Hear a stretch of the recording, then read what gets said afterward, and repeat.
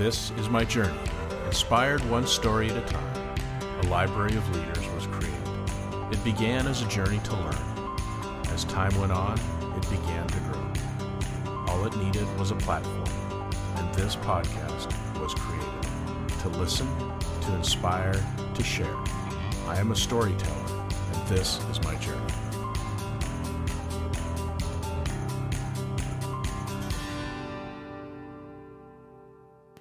Welcome to another episode of Profiles in Leadership. I am your host, Steve Anderson, and today's guest is Christopher Avery.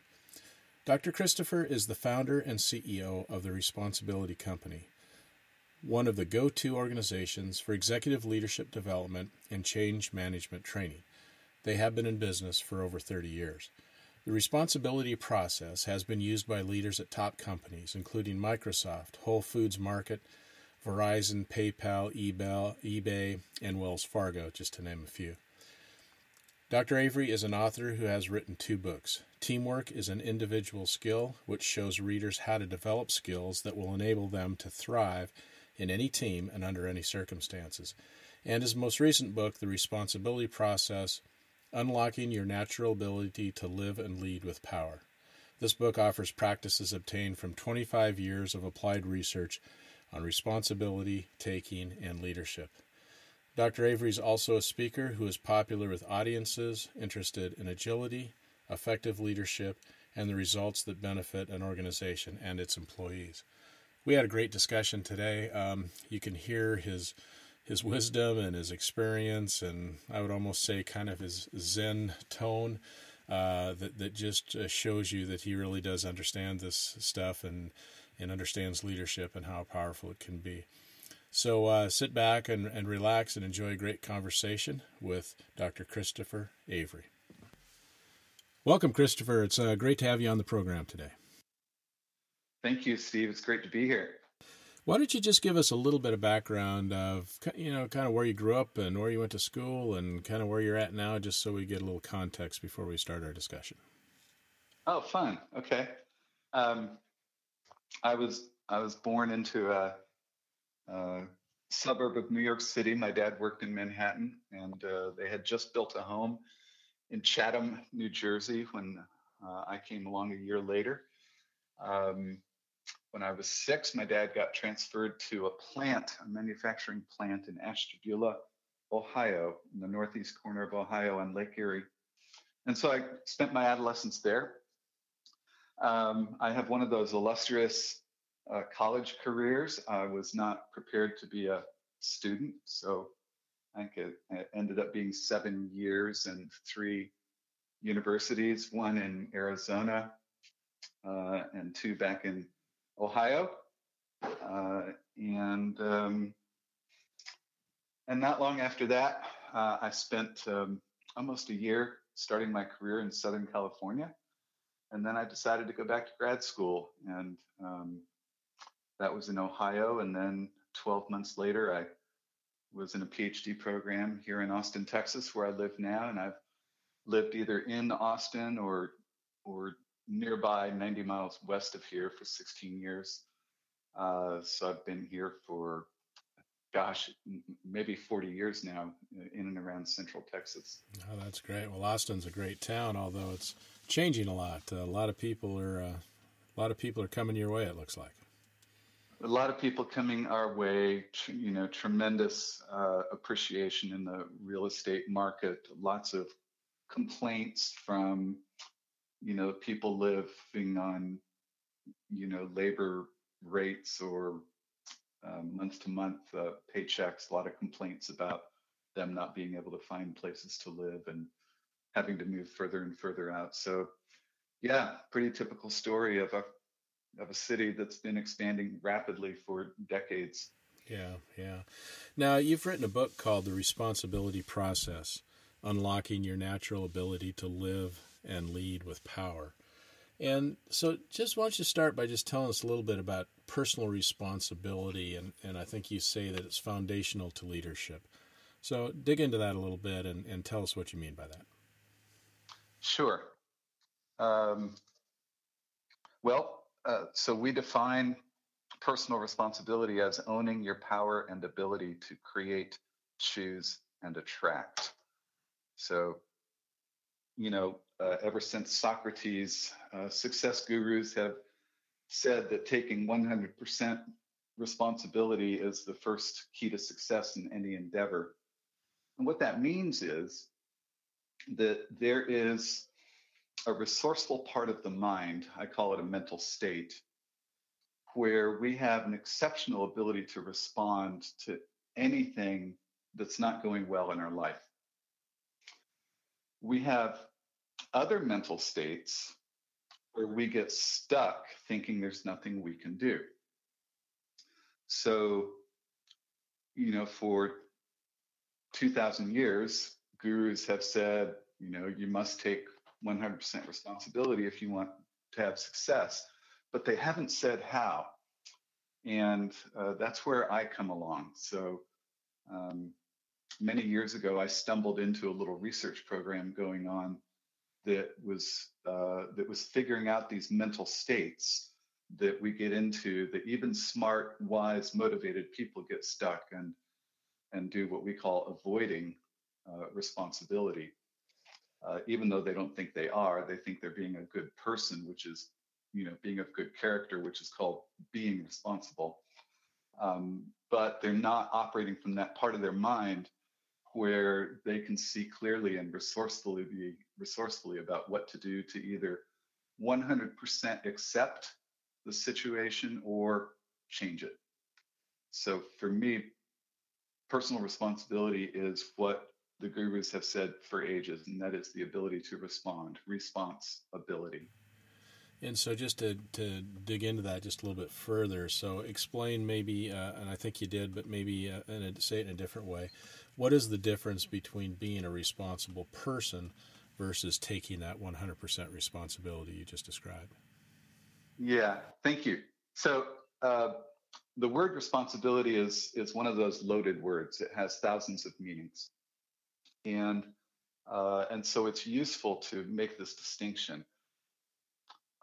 A responsible person is a person that's lived up to the expectations of society. So generally we shorthand that by saying, stay in school, get a good job, join a family unit, stay out of trouble, contribute to society, check the box. You're a person of good character. You're a responsible citizen. But you can be a person of good character and a responsible citizen according to society and still be mired in places in your life where you are not taking 100% responsibility for what's going on. Okay. And, when I think of responsibility, I think you say in your book that it calls for constant reflection and correction, kind of intellectual curiosity and emotional growth and centering, but also needs results as well. So tell us a little bit more about that concept. Sure. So let's use the last thing we just talked about, the difference between a responsible person and taking 100% responsibility, and bring it a step forward into this question that you just asked me. So let's say that we've got a fellow named John, and John's 45 years old, hard worker, has a reasonably good job, is married and has a family. So John checks all the boxes about being a responsible citizen, but he hates his job. He feels trapped and burdened every day when he wakes up and thinks about having to go to work. He feels ashamed that he can't find a better job, isn't making more money. He doesn't think he's living up to the expectations of his family, etc. So these are places where he's what we would call in the responsibility process research, he is stuck in mental states of justify or shame or obligation. And when we're in those states, we actually believe there's nothing we can do because the cause-effect logic in those mental states is very simplistic. And Steve, John thinks the problem is out there. right? Or even maybe he thinks he's the problem. There's something broken in him that he must change. And what our research shows is that if John can simply be aware of his mental state, then he has the ability to shift the mental state out of blame or justify or shame or obligation and shift it into responsibility. And if he does that, he will have access to different cause effect thinking in his mind. And he will have much more resourceful thought processes about, how he can get more of what he wants. And so that's what the reflection part is. The reflection part is that there's nothing we can do about these mental states, and I haven't really explained the mental states to your listeners yet. So hopefully that's piquing some interest. We can't change this pattern in our mind of what we call the responsibility process. It's always there. It gets triggered every time something goes wrong. So what we can change is we can change how we use our abilities of intention, awareness, and confront. We call those the three keys to responsibility. So that's where the reflection would come in, is learning how to do what we call practice responsibility. Every time something goes wrong, we can learn to actually shift our mental state into a more resourceful state. So you mentioned that there are these mental states that are part of all this. So do you want to go into that a little further and tell us what those are called and how they affect us? Sure. So if you have a piece of scratch paper in front of you, you can write this down. I'm talking to you and your listeners. Or it's just a simple stack of one phrase and some words, so you'll be able to hold it in mind. So a stack of words starting at the bottom is the phrase lay blame. And above that is the word justify. Above that is the word shame. Above that is the word obligation. And then there's a line above obligation, and above the line is the word responsibility. And so each of these is a mental state that we adopt. So it's true for all of us. So it seems to be hardwired in the mind. And the pattern, the process gets triggered every time something goes wrong. And how many times a day do things go wrong, big or small, right? Many times a day. Absolutely. Yeah. And every time something goes wrong, the pattern gets triggered and we enter the pattern at the bottom. So our first response to things going on is looking for who we can blame. Who did this to me? Who built that sidewalk that way that I tripped over it?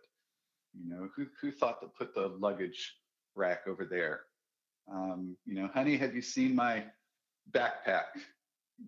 It's an amazing, just a unconscious response every time that we have a little irritation about having something different in our life than what we wanted to have in that moment.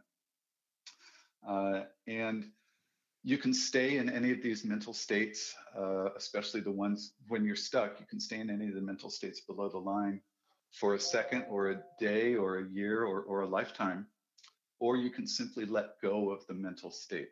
That's the fascinating part to me about it, Steve, is you can stay stuck for a short time or forever, or you can consciously let it go through, reflection and awareness. And you graduate upwards. So if you let go of blame, you graduate up to justify. Justify is blaming conditions instead of an individual or entity. So lay blame is always about people or groups, teams, departments, etc. Justify is about blaming circumstances, the weather, time, the budget, the process, the economy, COVID. Been the number one justify in the world for the last 2.5 years. It's a big one, but it's still, if our rationale for why we can't move forward in our life, can't have what we want, if that rationale is COVID, you might be stuck in justify. Yep. And if we decide to stop making excuses or stories, then we graduate to shame, which, if you think about, a pointer, the pointer has been pointing outside, and now we reject everything outside of us. We reject blame and we reject justify. So that pointer turns around 180 degrees and points to self and says, okay, you're the problem. I'm the dummy. I'm the dolt. I was so stupid. Well, I never learned. Gosh, what's wrong with me? And so that's just blaming self. And when we stop blaming ourselves, then we land in what we call obligation, which is the mental state of have to, don't want to.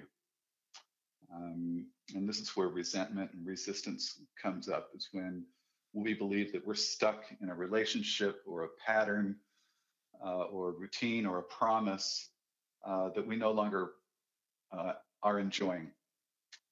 And so we say, I have to go to my boss's stupid meeting. I have to do this kids thing after school. I have to go to my in-laws for holiday. I have to do my bills. I have to, is the language of busy people in the world these days. And it's also, shame and obligation also are considered, quote, being responsible. Right? So if you're beating yourself up for making a mistake, you look around and you see people, applauding you. Oh, good boy, he's taking responsibility. But shame is not responsibility, because you're stuck thinking that something's wrong with you, and so you're not in this free place in your mind of being truly resourceful. And obligation is called responsibility by society, but the truth is that in obligation, we also aren't in that mental state of responsibility. So we are, we get rewarded throughout our lives for staying in there, for sticking with it, even if we despise it, right? We get rewarded. And the truth is that's worth taking a look at. And so until we refuse to feel trapped in whatever situation it is, whether it's a job or a relationship or something else, the moment we refuse to feel trapped, our mind actually starts flipping us up into responsibility. And we can start examining the situation to see how we can unwind that situation in our life and create it to be the way we want to. So that's the responsibility process, that stack of words. And the research is only about 40 years old. And so for me, when I discovered this, when I didn't discover this pattern, I discovered the research in progress. When I discovered it, it became just so compelling to me, such a simple model with such profound implications every day of my life, that it's become, one of the most important and foundational tools that I know and have to share. Well, thank you so much for going through that. I think it's very well said and very clear on how that works. And, because I run into a lot of people, too, that just seem to get frozen in their careers, where, they may be in any one of those 4 stages you just talked about. But, and sometimes they feel like they can't make a move, or it's just they're not willing to take that risk. And sometimes I would assume that taking a risk is part of getting from one of those categories you mentioned to the other, and getting out of it eventually into responsibility. Well, the primary risk I think you take is acknowledging your own humanity and being willing to let go or surrender the lower mental state to allow yourself to rise to the next mental state. Could it be an external risk? Yeah, it could be exposing yourself to others, or crossing a chasm of maybe not having some income for a while in order to let go of something you don't like in order to move to something you do like.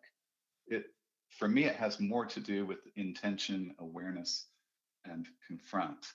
And so the risk would come in around the awareness part, um, about whether or not, making the change that I want to make in my life is really risky or not.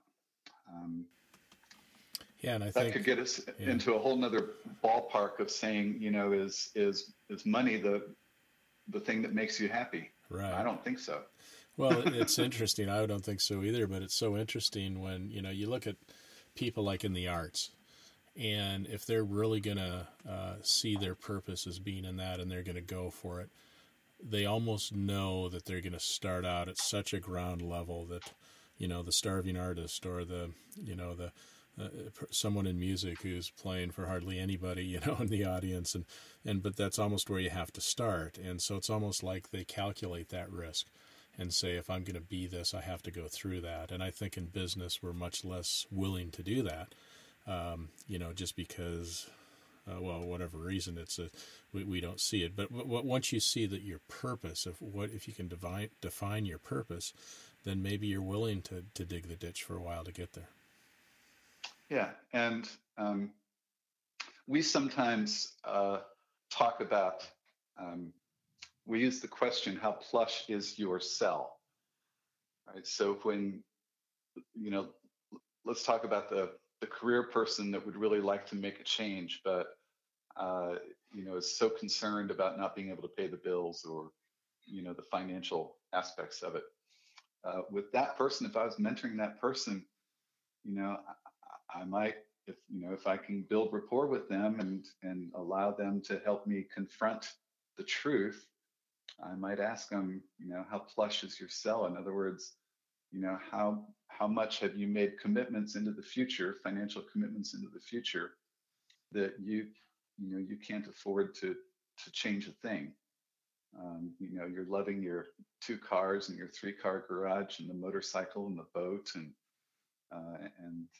everything else, and you've got payments for most of them, and you really like that backyard barbecue. And Yeah. yeah. So So what are you going to do? one of the basic rules of wealth building has always been to spend less than you make and to not make future commitments. So we get to help people look at that. Yeah, I can imagine. And so, how does the abundance and scarcity mindset come into all this as well? I mean, do you see this playing a role in trying to take on more solid responsibility? Absolutely. Yeah. So when I'm in the mental state of responsibility, I see opportunities and choices and abundance and options and clear paths everywhere. And so I'm really glad you asked this, because we use this language of scarcity and abundance as well. And when I'm below the line, when I'm in blame or justify shame or obligation, my world is entirely scarce. So I feel powerless. I don't see options. I think there's nothing I can do. I think that's just the way it is. The world is a tough place. It's a jungle out there. You've got to take what you can get. Scrap, fight for every scrap, etc. Right. Yeah. Yeah, and then the opposite of that is the people that I've often heard that people that just do well in this area is that they see things as opportunities that most of us wouldn't. They miss it. It's like, oh my gosh, here's an opportunity, and the people that are in the abundance mindset see it and grab it and take it to the next level, where so many people don't even see it. Well, that's true. So, I think gratitude plays a big role, right? So I think people who see opportunities that others don't see are probably already starting from a place of being grateful to be born a human and grateful for what they have and for what they do. A lot of us have been. I grew up very much, probably more than half of my life.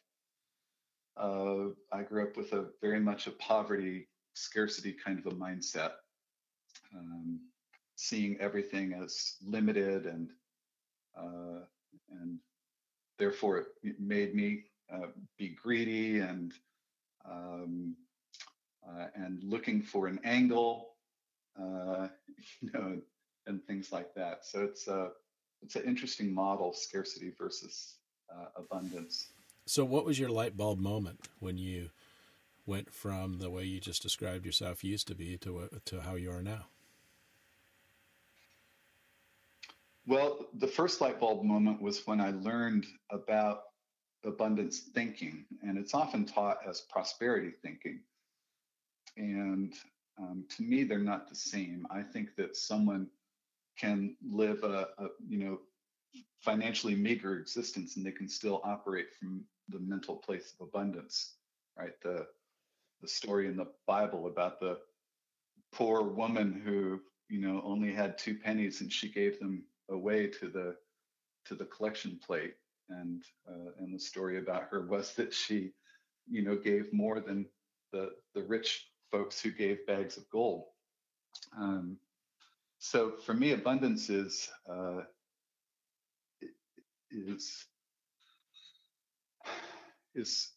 I guess is seeing your world as abundant, your life as abundant, regardless of necessarily the financial circumstances. And then when you do that, I think more opportunities come to you. To tell you the truth, Steve, have I have studied and practiced and taught scarcity and abundance ever since I first learned about it. And so for me, it's been an incremental process of affirming over and over and over, and catching myself looking at things as scarce, and figuring out how to let go of that or release that so that I can see them as abundant. But I did have a light bulb moment 5 or 6 years ago that made a significant difference, and it had to do with an aspect of my personality, and that is that I was dealing with a health issue, and I was seeing a acupuncturist, and the acupuncturist asked me to recite these 5 Reiki principles every morning. She wanted me to take my shoes off, go out in the backyard barefoot, and stand in the grass and recite these 5 principles. The 5 principles are: it starts with, just for today, I will release worry. Just for today, I will release anger and be at peace. Just for today, I will be kind to all living beings, starting with self. Just for today, I will do my work honestly. And just for today, I will be grateful. And I started doing that. And of those 5, 4 of them felt congruent with my beliefs and with my practices. I felt solid, and I felt in integrity when I stated 4 of them. There was one that when I stated it, I felt a pit in my stomach, or a catch in my throat, or a little something in my chest, which told me that I was not in integrity with that item. And that one was, I do my work honestly. And as I reflected on that, what I learned was that I have been, for most of my life, I've been using intellectual horsepower to get things done, and to even bowl over people and get what I want. And a little piece of that was a tiny belief somewhere unconsciously that I had to, I think I said this earlier in our talk, that I had to find an angle. I had to be a little smarter than everyone else. I had to figure out how to hook people. And as soon as I really realized that, the light bulb moment hit, and I realized that I could let go of that. And when I let go of that, a weight, I shed a weight of some kind, and the main thing that happened was any kind of imposter syndrome that I'd had during my life went away. I no longer have any kind of imposter syndrome or feel like I'm faking it. And I show up with much more heart than intellect. Um, and I have no interest in getting an angle on anybody. So I'm much more open and transparent and honest. Yeah, So that's yeah, amazing. And I think, what you're talking about there is just know thyself, and then also owning your behavior. That's one of my things is, I just want people, including myself, to own your behavior. We all do things maybe by mistake or by habit or whatever, but you have to know it, and then you have to own it if that's what you've been doing. that's all true, which is that awareness, intention, awareness, confront, or the reflection, as you mentioned. Absolutely. So let's jump into a little bit too here in the book. You talk about the difference between accountability and responsibility. So define that for us, and how are they different? Sure. Again, this goes to word meanings, and each of those words has thousands of meanings. You get 100 people, you'll probably have 500 meanings for responsibility and accountability. I use it as a tool to help my students think through the difference between what does it mean to have performance expectations. So you have a role, whether it's husband, wife, worker, whatever. And in that role, there's performance expectations. Hopefully they're negotiated in advance, but not always. And so what's the difference between that and this place in the mind where we have this resourceful ability to respond? And that's primarily it. The words are used interchangeably in many societies. They're certainly used interchangeably in English. So I joke that you look up responsibility in the dictionary and it says, accountability, and you look up accountability and it says responsibility. And interestingly, there are many languages that don't have two different words for responsibility and accountability. They just have one word. Spanish doesn't, German doesn't.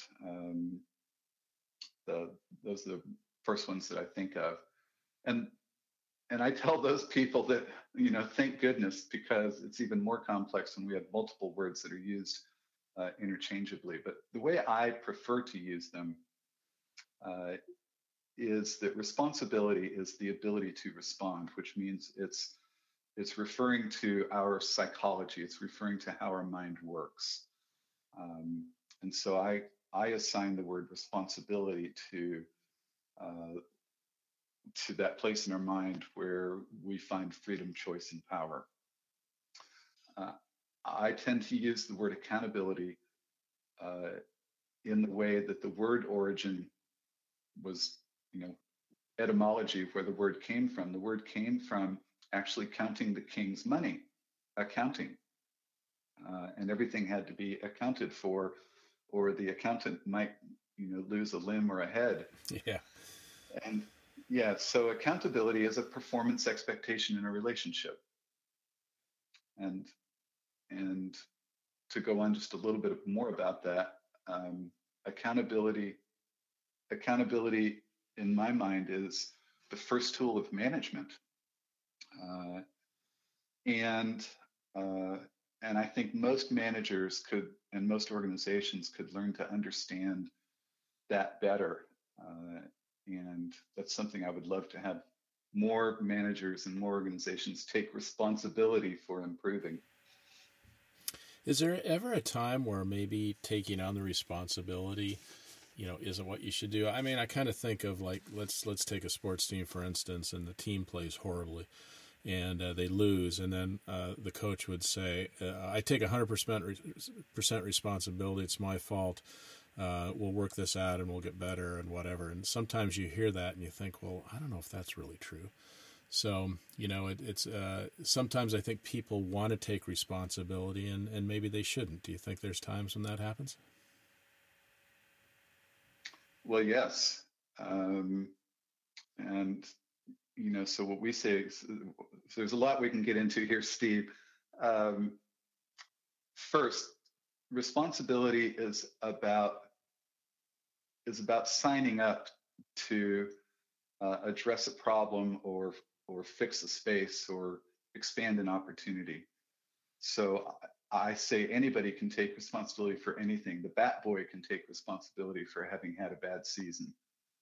It doesn't mean that the bat boy is saying it's my fault, because the ability to respond is about from here forward. It has nothing to do with who caused what in the past. Um, so, so that's the first thing: is anybody can take responsibility for wanting to improve or change or alter the future of some situation or scenario in their life or in the world. For instance, um, one of my gurus was Dr. R. Buckminster Fuller, and what he taught in answer to the question, "What should I do?" He said, what you should do is what needs to be done. He said, look around your world, whether that's a neighborhood or a city or a state or a country or a world or an industry or something else, and see what needs to be done in your eyes that nobody else is doing, and go there. Uh, and that's what I've done with responsibility. Is I decided that the world, I believe, has a misunderstanding of how the mind works and how responsibility works in the mind. And nobody was doing anything about it that I could see. So I raised my hand and decided to go do that. Um, so that's that side of it. On the other side of it, we also teach don't pick up somebody else's monkey.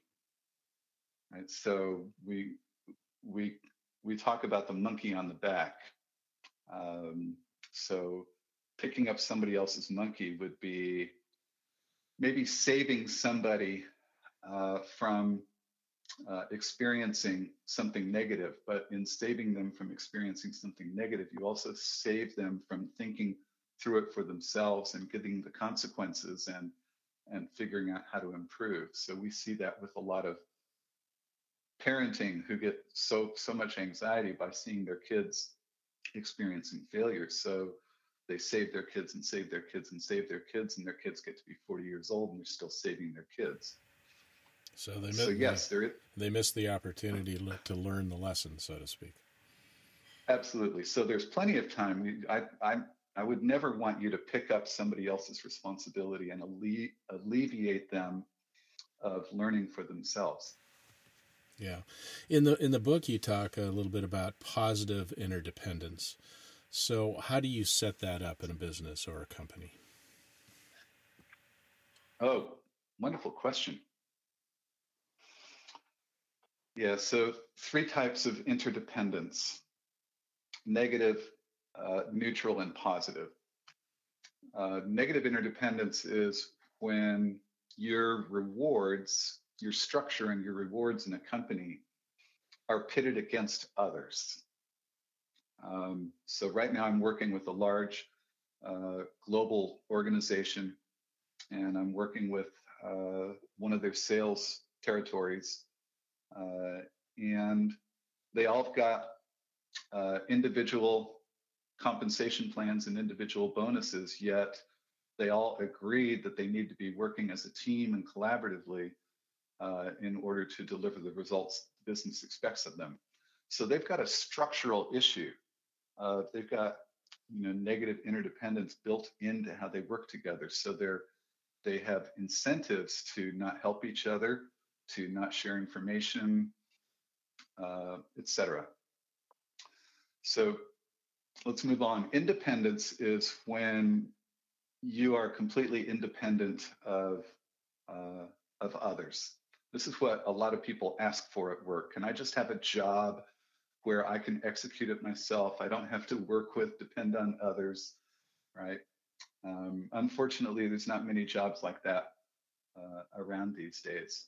Positive interdependence is when you are working hard towards your goals, and I watch you, and it's making my life easier. And the reason is that we have somewhere out there in the future, weeks or months or years, we have line of sight to very common goals. So you working hard is helping me achieve my goals. It makes me want to match you and put my shoulder, to the grindstone with you. And the way organizations can do this, they, mostly we've been dependent on doing it culturally, by sharing common vision and line of sight to purpose and goals and mission and things like that. We do it through team building, but we can also do it structurally, and that is to just figure out how to design roles and relationships and accountabilities that don't pit people against each other, and that actually create situations where people see that the person next to them is working towards a similar goal. And you can do it in terms of bonus systems, and the way you do it with compensation or bonus systems, the rule of thumb would be that your largest bonus would be a collective bonus based on the performance of the entire organization, or maybe the organization that you have line of sight to. Maybe it's a business unit. If you're in a mega corporation, maybe it's the performance of the business unit that you're in, and then you maybe some cascaded bonuses down to the department and the team level, and the smallest bonus I've always said should be your individual compensation, your individual effort bonus. Yeah, that makes a lot of sense. Now, you mentioned goals, so let's talk about goals a little bit. Help us understand what is a good goal. Kind of describe to us what you think a good goal is. Sure. So my mentor, the father of the responsibility process, did a thought exercise around good goals based on our responsibility research. And he says there's 4 characteristics of a good goal. And I agree with him. I think this is a really nice little set of information. So let me make sure that I can recall it here. So the first characteristic of a good goal is it clarifies intention. Clarifies intention. So remember, intention is one of the 3 keys to responsibility. And psychologists and philosophers and spiritual teachers tell us that intention is everything. Right? So when I get clear about what I want, I go. And when I'm confused and have muddy intention, I stop. So the first characteristic of a good goal is it clarifies intention. In other words, it clarifies what you really, really, really, really want. The second is that it focuses attention. So intention and attention are sisters. And, if you're the kind of person that gets distracted a lot, ADD, flipping around from one thing to another, you're sort of spraying your attention all over the place. And when you get really focused on something, that you want to get done or create, like let's say this weekend we're going to paint the living room, right? You get clear intention that you're going to have the living room painted by the end of the weekend. Your attention gets on that. You get your shopping lists, and you get the paint ordered, and you get the furniture moved, and all weekend long your attention is on that that main thing. So clarify intention, focus attention. The third one is remove obligation. A good goal removes obligation. So I often get to counsel people or mentor people around goals to say, so how many quote goals do you have on your agenda that you haven't done anything about in a long time? And everybody has a bunch of them. And I'd say, well, I believe that goal deserves to be fired or refactored because it's not doing its job, right? It's not pulling you forward. And you're probably procrastinating on it. And procrastination comes from a mental state of obligation, right? Have to, don't really want to. So a good goal removes obligation. And the fourth item is a good goal generates energy. And so if you use this list, these 4 items, and do an inventory of all the quote goals in your life, you might find out that a lot of what you call goals are actually shoulds or ought tos, or somebody else's goal that they've put on you and you said yes, but your heart doesn't really say yes. Yeah, that makes a lot of sense. Yeah, absolutely.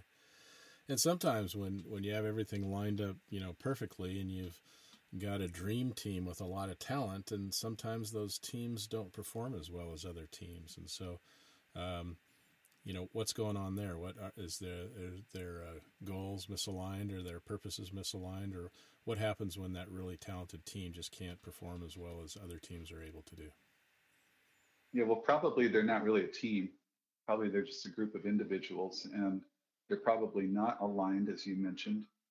They haven't done the hard work of actually clear about what they want as a team and what they intend as a team. And they haven't done the work to integrate with each other. So the work to build trust and safety and openness and honesty and transparency with each other. So, I think everyone has heard over and over and over that you can hire the brightest and the best as individuals, but if they, if you don't know how to help them become a team, then you still get subpar performance. And you can take a group of misfits, and if they really become a team, watch out. Yeah.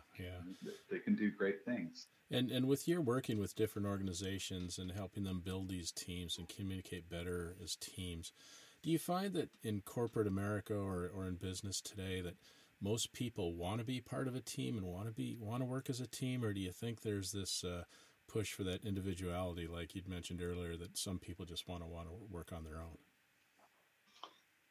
Yeah, I've been at this work for more than 3 decades now, and I would say that there's a lot of movement over those 3 decades towards people wanting to be part of a collaborative unit, wanting to be part of a cool thing, wanting to be part of a team. I think there was much more focus on individualism years ago. Yeah, that's good to hear. I'm not sure where this quote came from, but I read it in the book, and I thought it was just very powerful. And the quote is, "What began as an ugly caterpillar of angst morphed into the beautiful butterfly of purpose." That's a pretty profound statement. So did you write that? Did you come up with that, or is that a quote from somebody? I'm not recognizing it as being something I wrote in the book, but I recognize the metaphor, the transformative metaphor of butterfly, of caterpillar and butterfly. Yeah. I just thought that was a cool way to say kind of finding your purpose, and and I would agree with you going back to teams that collectively, I mean, it's common conventional wisdom that collectively a good team can always come up with a better idea or a better product or a better outcome than any one individual can. And when you do that together as a team, it just feels good. It just feels like it just gives it that much more pleasure when you can accomplish something. It does. Yeah. My first book was about teamwork and shared responsibility. It was called Teamwork as an Individual Skill. And the subtitle was Getting Your Work Done When Sharing Responsibility. And the suggestion was just what you said, which is that you can do so much more together than you can do alone. I'm always intrigued with people that don't start out as authors but then write books. And so what's your process and how do you do it? Are you somebody who sits down and just, bangs away at it and gets it done and dedicates time, or do you wait till you're inspired? What's your process? You've written 2 books now, I believe. So. Right. I think I might have to write a 3rd book before I can tell you what my process is. My first book was A Wonderful Accident. And that is that I had started an email newsletter in the late 90s. And after a couple of years, uh, I had 100 wonderful posts, and I met somebody from a publisher, Barrett Kohler, and they took a look at it, and they said, "You've got a book here. All you need to do is write an introduction and a conclusion chapter, and figure out how to organize these 100 items into sections and chapters." And so that's what we did.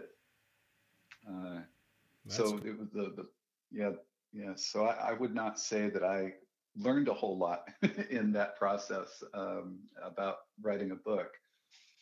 The responsibility process book was a birthing that took years to gestate, and I couldn't just make myself sit down and write it until I had gotten to an internal place where I thought that I had developed my own practice of responsibility enough that I understood how to write that book. And so, it came 10 years after uh, I was doing keynotes and workshops all over the world on the responsibility process, and people kept saying, "When are you going to write the book? When are you going to write the book? When are you going to write the book?" And I sat down in 2013 and tried, and I wasn't able to. But in 2015, I felt it. And I did just block time. Um, I think there was a long period of time that I didn't have a lot of travel, a lot of work. I just blocked time, and I drafted it in 4 or 5 months.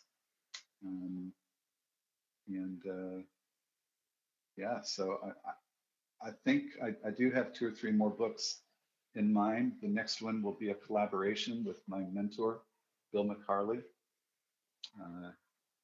And I think that will be an entirely different process. That will be one where we sit down and pose questions and answer them with the recorder on, and we send the recordings off to be transcribed, and then we do the hard work of turning all those chaotic transcripts into something meaningful. Yeah, it intrigues me because I'm trying to sit here thinking which one of the 4 stages am I under responsibility because I had a public member on my board once tell me that I was the most well-written CEO he'd ever seen. And so part of me wants to say, oh, I'd love to write a book and I'd love to do that. But for whatever reason, that's about as far as it gets. So I'm just always interested in those that can accomplish it. And by the way, your book is well done and very well written. So I was impressed with it. Thank you so much. Well, I can offer you something I've remembered for, 20 years when I first met the founder of Barrett Publishers. And we hadn't produced the teamwork book yet, but when we sat down to talk, the first thing he said to me was, he said, "Well, you clearly have something you want to say." And I've always remembered that. So if there's a tip for you here, Steve, maybe it's, yeah, you want to write a book, but is there something you want to say? Exactly. Well, sometimes I think that I just collect what all other people say and take the best parts of it. So maybe I feel like I have nothing original. So, well, that hasn't stopped a whole lot of people from writing a book. Well, that's true. Christopher, usually at this time of the interview, I always ask my guest a similar or the same question. And that question is, in relation to leadership, what is a pearl of wisdom that you could leave us with today? Yeah, thank you. If we can be so generous, I can think of 2. Sure. So the first one is, let me set this up this way.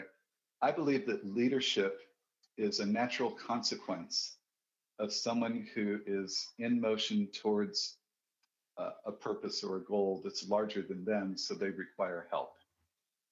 So in our whole history of, I'm going to use a foul term, of vomiting stuff about leadership, we've turned leadership into, a role. And I don't think leadership is a role. I think it's So if we take away the artificial aspect of an organization and just look in nature, we see leadership in nature. We see leadership among a group of boys in the neighborhood, and one of them has this great idea to build a tree house, and other kids follow, right? And they build the tree house. So then the second, I guess, nugget is, to me, leadership is responsibility and nothing else. So if I decide that I want to pursue something that's larger than me, and if I do my own work to understand myself, so we say lead yourself first. We say that leadership is 99% self-leadership. So if you're leading yourself, if you know your values and your beliefs, and if you know where you're going, and you're pursuing something big and important, and something that produces great value for many people, then don't be surprised to see other people joining along with you and following you and wanting to help. Yeah, absolutely. Well, that's well said. Well, Christopher, thanks so much for taking this time with me today. You've obviously put a lot of time and research into your thoughts and your definitions and defining responsibility and what it means. And I think I learned a lot today, and I'm sure our listeners have too. So I appreciate your time and your insight very much. So thanks for doing the podcast, and I really appreciate what we learned today. Thank you, Steve. I'm grateful for the opportunity to speak with you and to bring this material to your audience that may not have heard of it before. And it was fun. I appreciated your questions and our conversation. Okay. Well, thanks so much, and take care, and we'll see you down the road. All right. Bye. Bye-bye. Thank you for listening to another episode of Profiles in Leadership. To listen to all my interviews, subscribe to Profiles in Leadership with Steve Anderson on Apple Podcasts, iTunes, and many other popular podcast platforms. Some of these interviews are on video, and you can search YouTube for Profiles in Leadership with Steve Anderson. You can also access the entire library of interviews on my website, orange.coaching.com, and that is orangetheword.coaching.com, and go to the Media Center and click on Podcasts or Video Gallery. You can also enter the website from pilpodcast.com.